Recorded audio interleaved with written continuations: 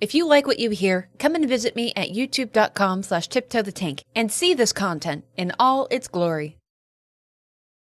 The Spanish flu is estimated to have infected 1/3 of the world's population and killed 50 million people between 1918 and 1920. Entire families, communities, towns wiped out. We will focus, for now, on one particular mountain village in Eastern Europe which fell victim to the Spanish flu. This village has a rich and perplexing history kept mysterious through lack of records. It was a border stronghold once occupied by an ancient people who left ruins, ceremony sites, murals, and symbols in their wake. The purpose of them left unknown. The creators of these grounds left no traces of their intent, but perhaps intentions will become more apparent as we proceed. This little village was considered by more Puritan forces as heretical, but attempts to spread outsider religions here never really succeeded. In the very early 1900s, before the Spanish flu began to ravage the world, a woman named Miranda moved out to this strange mountain village, eventually giving birth to a daughter she named Eva. But when the Spanish flu came to the village, tragedy befell all within. The dead piled up, and Miranda did not escape the terror unscathed.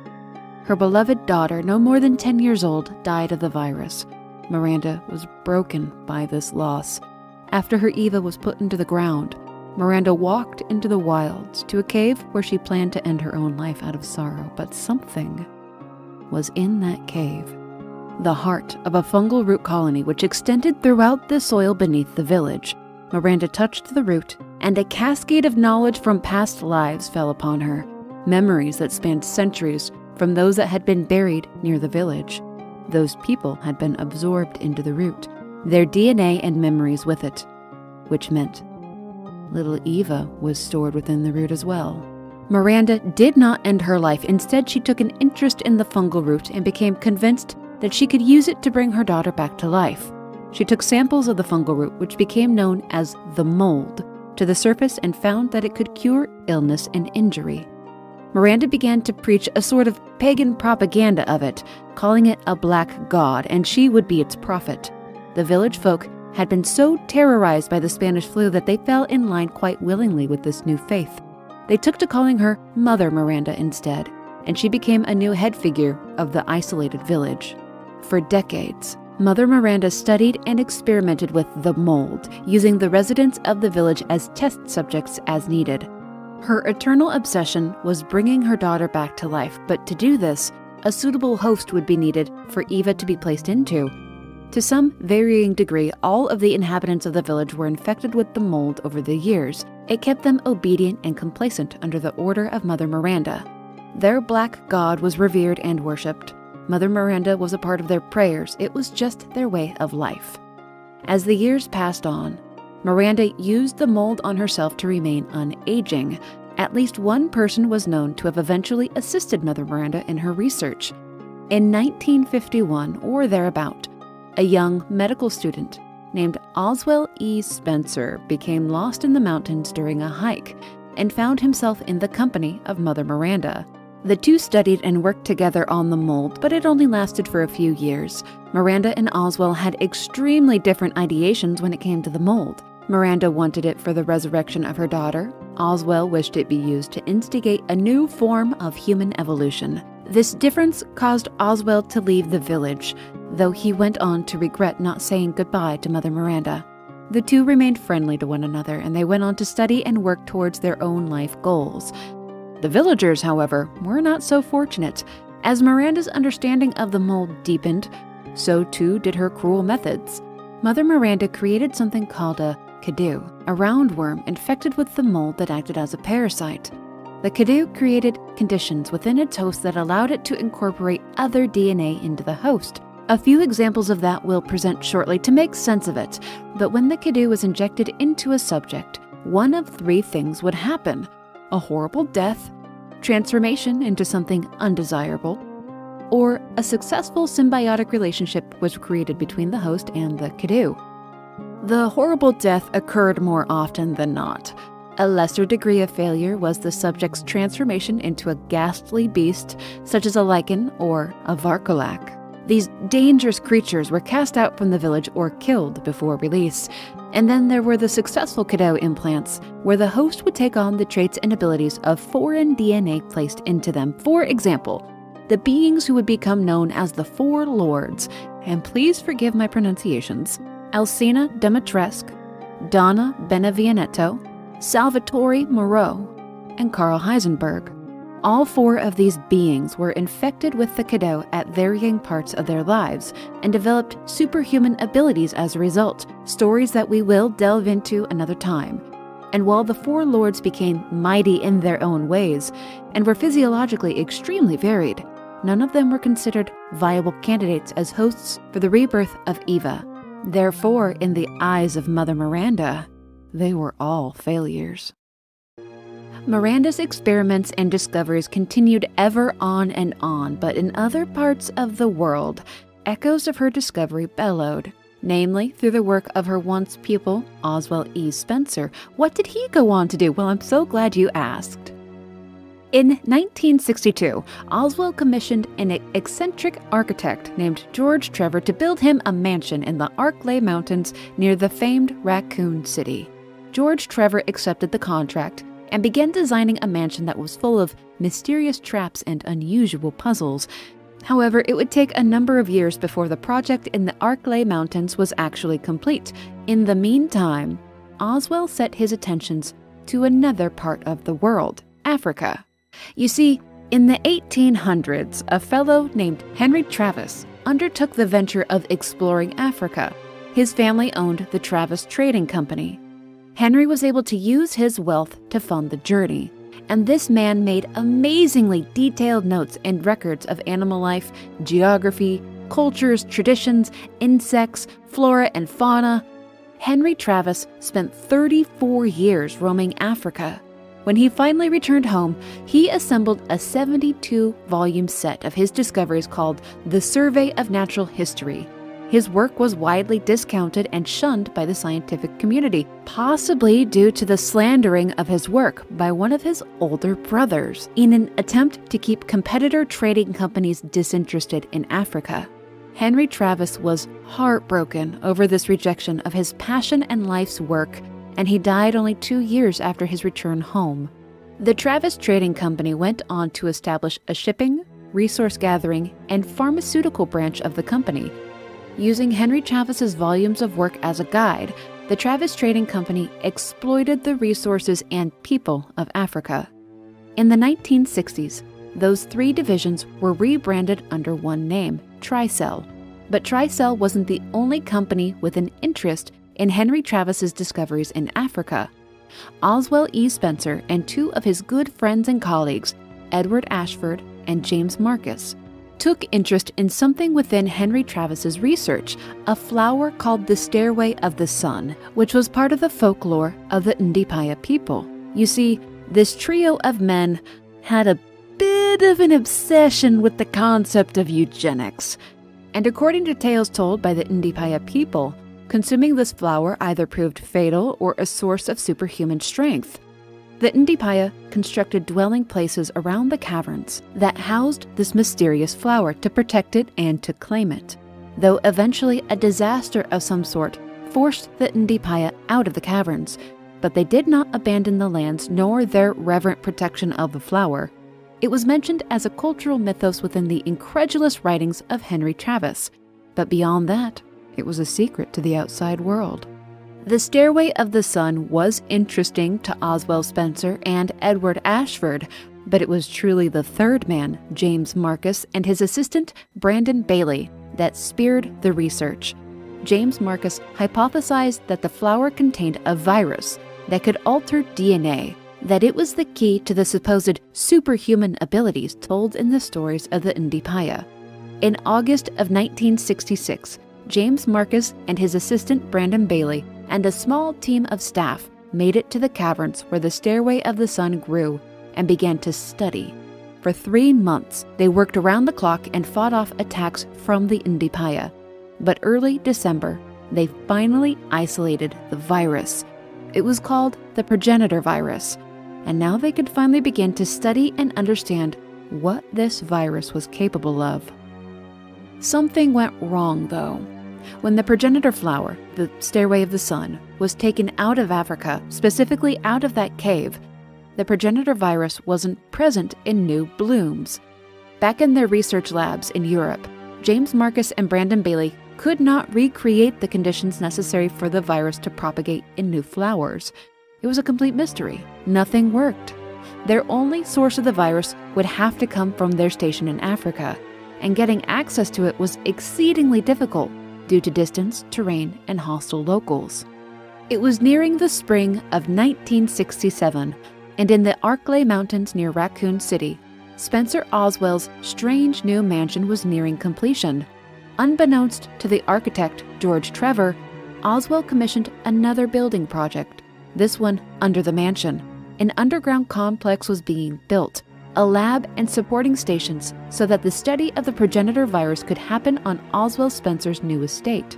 In the meantime, Oswell convinced James Marcus to move his research to the Spencer family estate in Europe and to maintain absolute secrecy of the progenitor virus and all of his research taking place. Near the end of March in 1967, Oswell Spencer convinced his two longtime friends to found a pharmaceutical company with him, which they would call Umbrella. Oswell wrote to his old friend, Mother Miranda, to tell her of his discoveries and that he chose the name Umbrella and its logo in remembrance of the symbols on the cave walls near that old village. In the fall of 1967, the Arklay Mountain Mansion and its underground labs were completed, but well, there was a problem. George Trevor caught on to the existence of the underground facility, and it was just too risky to let him leave with even that knowledge. So Oswell Spencer invited George Trevor, his wife Jessica, and their teenage daughter Lisa to stay as guests at the mansion, which they graciously agreed to. Jessica and young Lisa arrived at the mansion on November 10th, a few days before George Trevor due to his work obligations. And when George arrived at the mansion on November 13th, Oswell Spencer told him that his wife and daughter had temporarily departed to tend to an ill family member. The two men had a fine meal together that evening, and the following day, Oswell gave George an official tour of the now fully furnished halls of the mansion that he knew oh so well. But what George did not know was that his wife was going to die that very day beneath the mansion, and his daughter was soon to suffer a torturous fate at the hands of Umbrella. Jessica and Lisa became the first human test subjects for the progenitor virus. The mother, Jessica, was given a Type A version of the progenitor virus, but the virus didn't fuse with Jessica's host cells. She was disposed of by Umbrella personnel on November 13th. Young Lisa was given the Type B version of the progenitor virus, and this strain did fuse with the girl's cells, albeit slowly. She was kept alive for further experimentation, but her mind began to descend into nonsensical thought, and she began to lash out using her new physical strength. Umbrella personnel tried to convince Lisa that another woman, one of their staff, was her mother, but even in her cognitive decline, it didn't fool Lisa for long. Her father, George Trevor the architect, roamed the property of the Arklay Mansion for a few days, taking notice of the strange changes that Oswell Spencer had made to the grounds, and the unusual furnishings that he'd chosen for some of the rooms. He was allowed to wander for a few days, but George Trevor was never going to be allowed to leave that forest. On November 20th, a week after his arrival, George made it known that he was going to leave the mansion the following day. Before his departure, while in the company of Oswell Spencer, George Trevor was incapacitated, drugged, and thrown into an inescapable gauntlet of puzzles and mazes. On November 31st, George Trevor accepted his fate when he fell into a pit and found a tombstone with his name on it. He struggled on a little longer, plagued by the knowledge that he had brought his wife and daughter here, that they too were probably suffering a cruel and violent fate. His daughter Lisa survived her infection. She was held in the labs beneath the mansion, chained up, and kept immobile for testing and study. Umbrella Pharmaceuticals was officially founded the following year, in the first half of 1968. Oswell Spencer was the driving force behind its official creation, James Marcus, the man who had originally traveled to Africa and isolated the progenitor virus, was rather agitated at the apparent greed of Oswell and was a reluctant participant in Umbrella's founding. If anything, it was a distraction unworthy of his time, but he was at the mercy of Oswell's financial backing, so he conceded.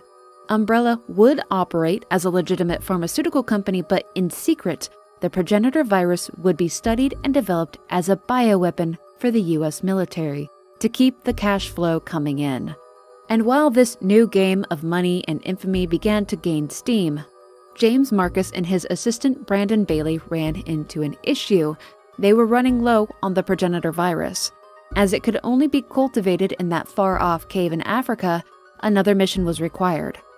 Oswell Spencer stepped in, and rather than allow the extremely valuable James Marcus to risk his life on another adventure, Oswell hired a large team of mercenaries to remove the native Indipaya from the area and secure it for an umbrella establishment to be created there. The assistant Brandon Bailey returned to Africa with the mercenaries to oversee the steady production and shipping of the progenitor virus. Eventually, the Indipaya were driven away, and the foundations for the Umbrella Africa Research Center were laid. Access to the progenitor virus was no longer an issue. Meanwhile, James Marcus went on to head another new facility, this one in the Arklay Mountains in America, near Raccoon City, the Umbrella Executive Training School, a place of learning for young talent who could be molded into research and leadership positions within Umbrella. It was outfitted with everything academically needed to achieve this, including state-of-the-art laboratories. There, Marcus would act as the director, but in secret, he would head research into the progenitor virus. But there is a third member of the founding trio that we've not really spoken of. We know some about Oswell Spencer and James Marcus, but what of the last man, Edward Ashford? Well, for the most part, the virologist Edward Ashford seemed to just to have gone along with the planning of Oswell, a like-minded man that fit in as a founder of Umbrella. His departure in the story comes at about the time James Marcus took his position as director of the Umbrella Executive Training School in mid-1968.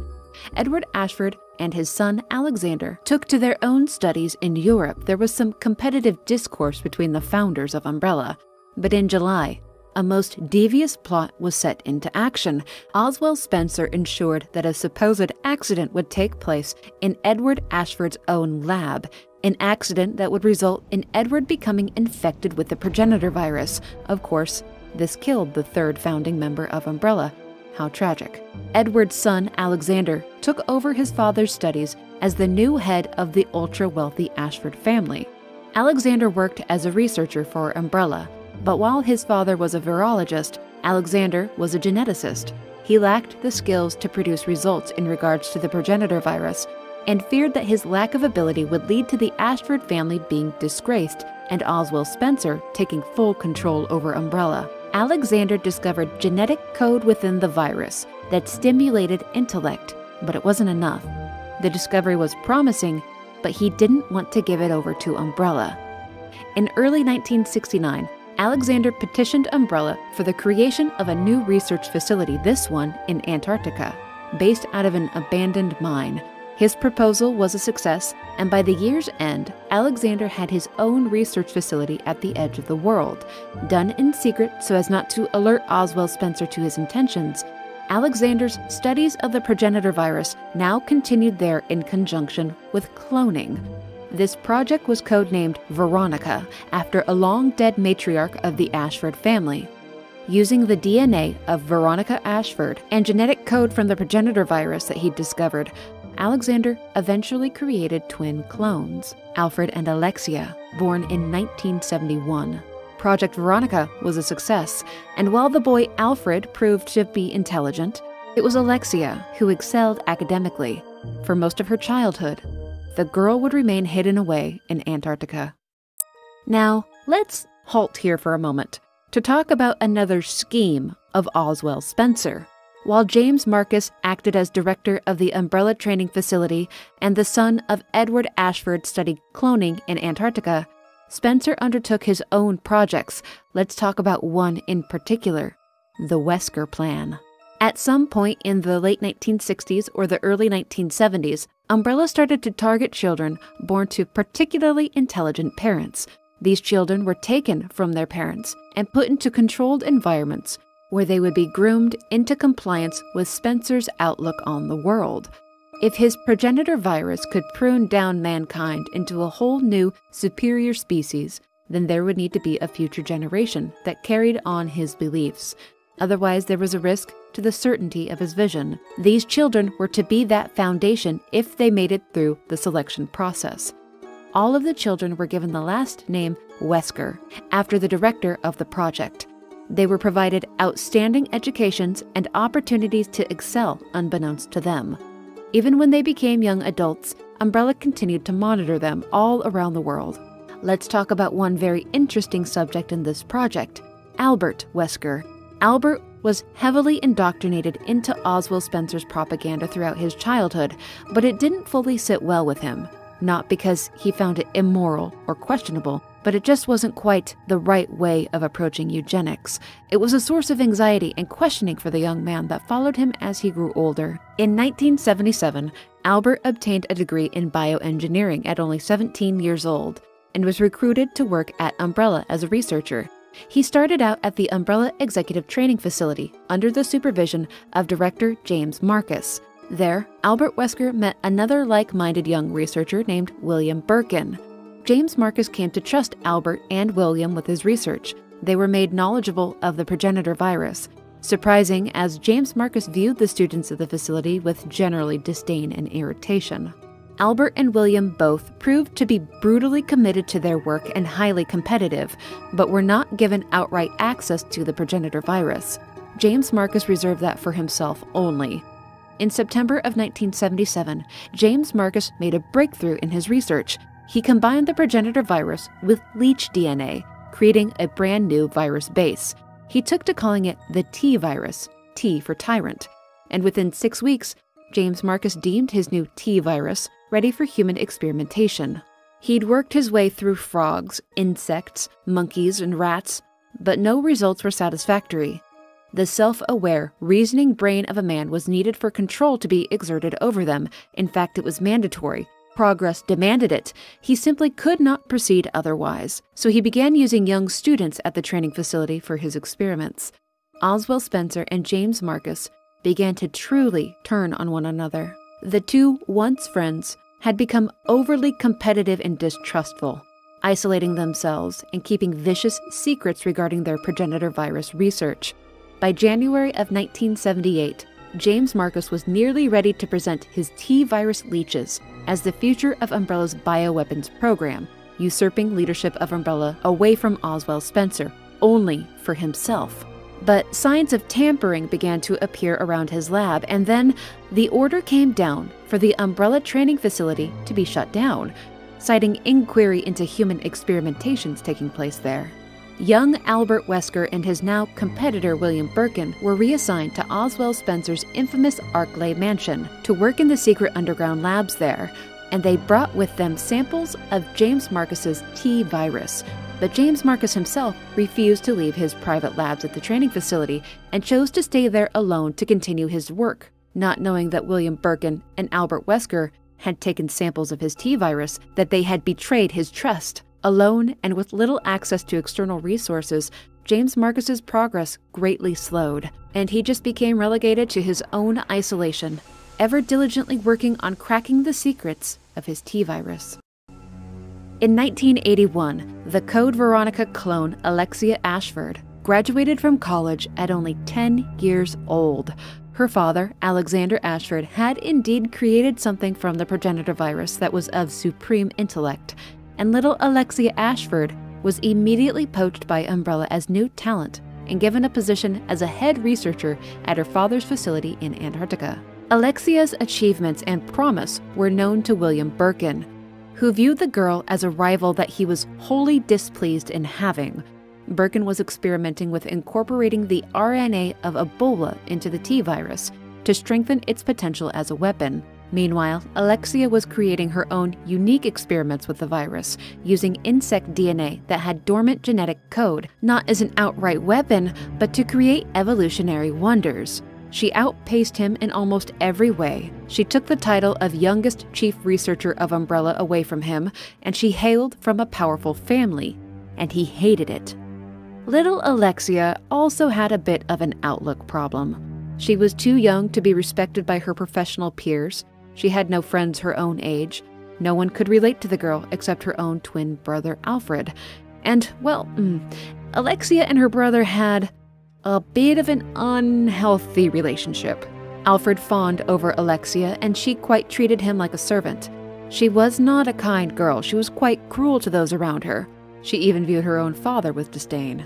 In February of 1982, Alexia and Alfred found their father's secret records room that contained files on how the twins were created.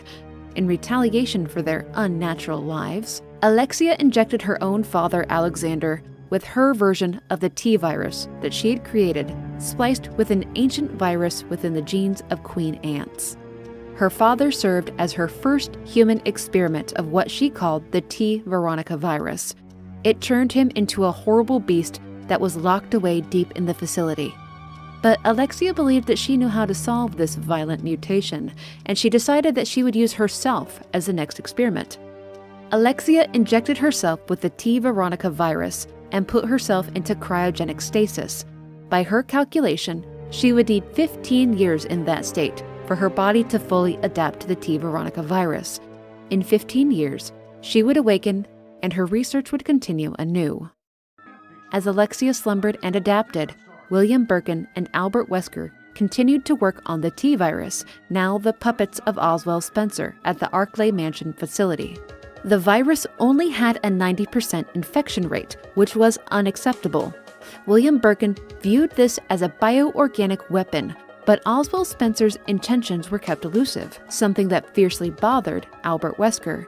He couldn't crack what Oswald wanted with the T-virus. He doubted that Oswald just wanted to monopolize military industries, but he didn't quite have enough data to see the big picture. Regardless, it had to have a 100% infection rate.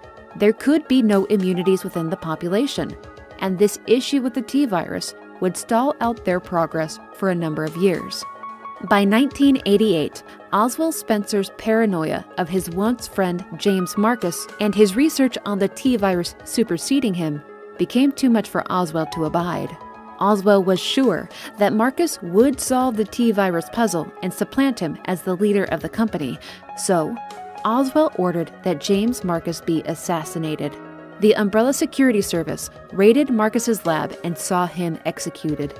William Birkin and Albert Wesker took the dead man's research and began to integrate his findings into their own studies. James Marcus's corpse and his T-virus experiment, the Queen Leech, were dumped into a pit close together. At this point, besides the problematic 90% infection rate, there were persistent problems with using the T-virus as a bioorganic weapon. Animals and humans used during the experiments became aggressive and powerful, but they weren't intelligent enough to even comprehend basic commands. Their brains degraded too dramatically. They were unusable as weapons. But in an Umbrella facility in France, a possible solution presented: a parasite, referred to as the Nemesis Alpha. The parasite itself was not a weapon, but it could latch onto an infected human's brain and circumvent any damage taking place, bring a victim's damaged mind back to moderate intelligence, at least enough that they could understand basic orders. William Birkin theorized that using the T-virus and the Nemesis Alpha parasite together would yield results, but successful bonding of the parasite to a bioorganic weapon's brain was rare. It had a very, very low success rate. A Nemesis Alpha parasite was placed into Lisa Trevor, now 35 years old. Lisa Trevor's body rejected the parasite and proceeded to absorb its genetic material, giving the woman a small degree of intelligence and causing her body to horrifically mutate into something beastly. Now she had regenerative abilities, ghastly strength, dangerous physical mutations, and a form of free thinking back. Torture for the woman. Progress for Umbrella. Samples taken from Lisa led to the discovery of a whole new progenitor virus, the Golgotha virus, or just the G virus. It was found that the G virus was a whole new sort of violent and powerful. It changed the DNA of its host to fulfill whatever needs may arise. It reproduced rapidly, never needs cease evolving, and mutates the body of its host into something lumbering, massive, and nigh unkillable without extreme measures. Though the G virus was not befitting the intentions of Umbrella's military contracts, research into it continued alongside the T virus.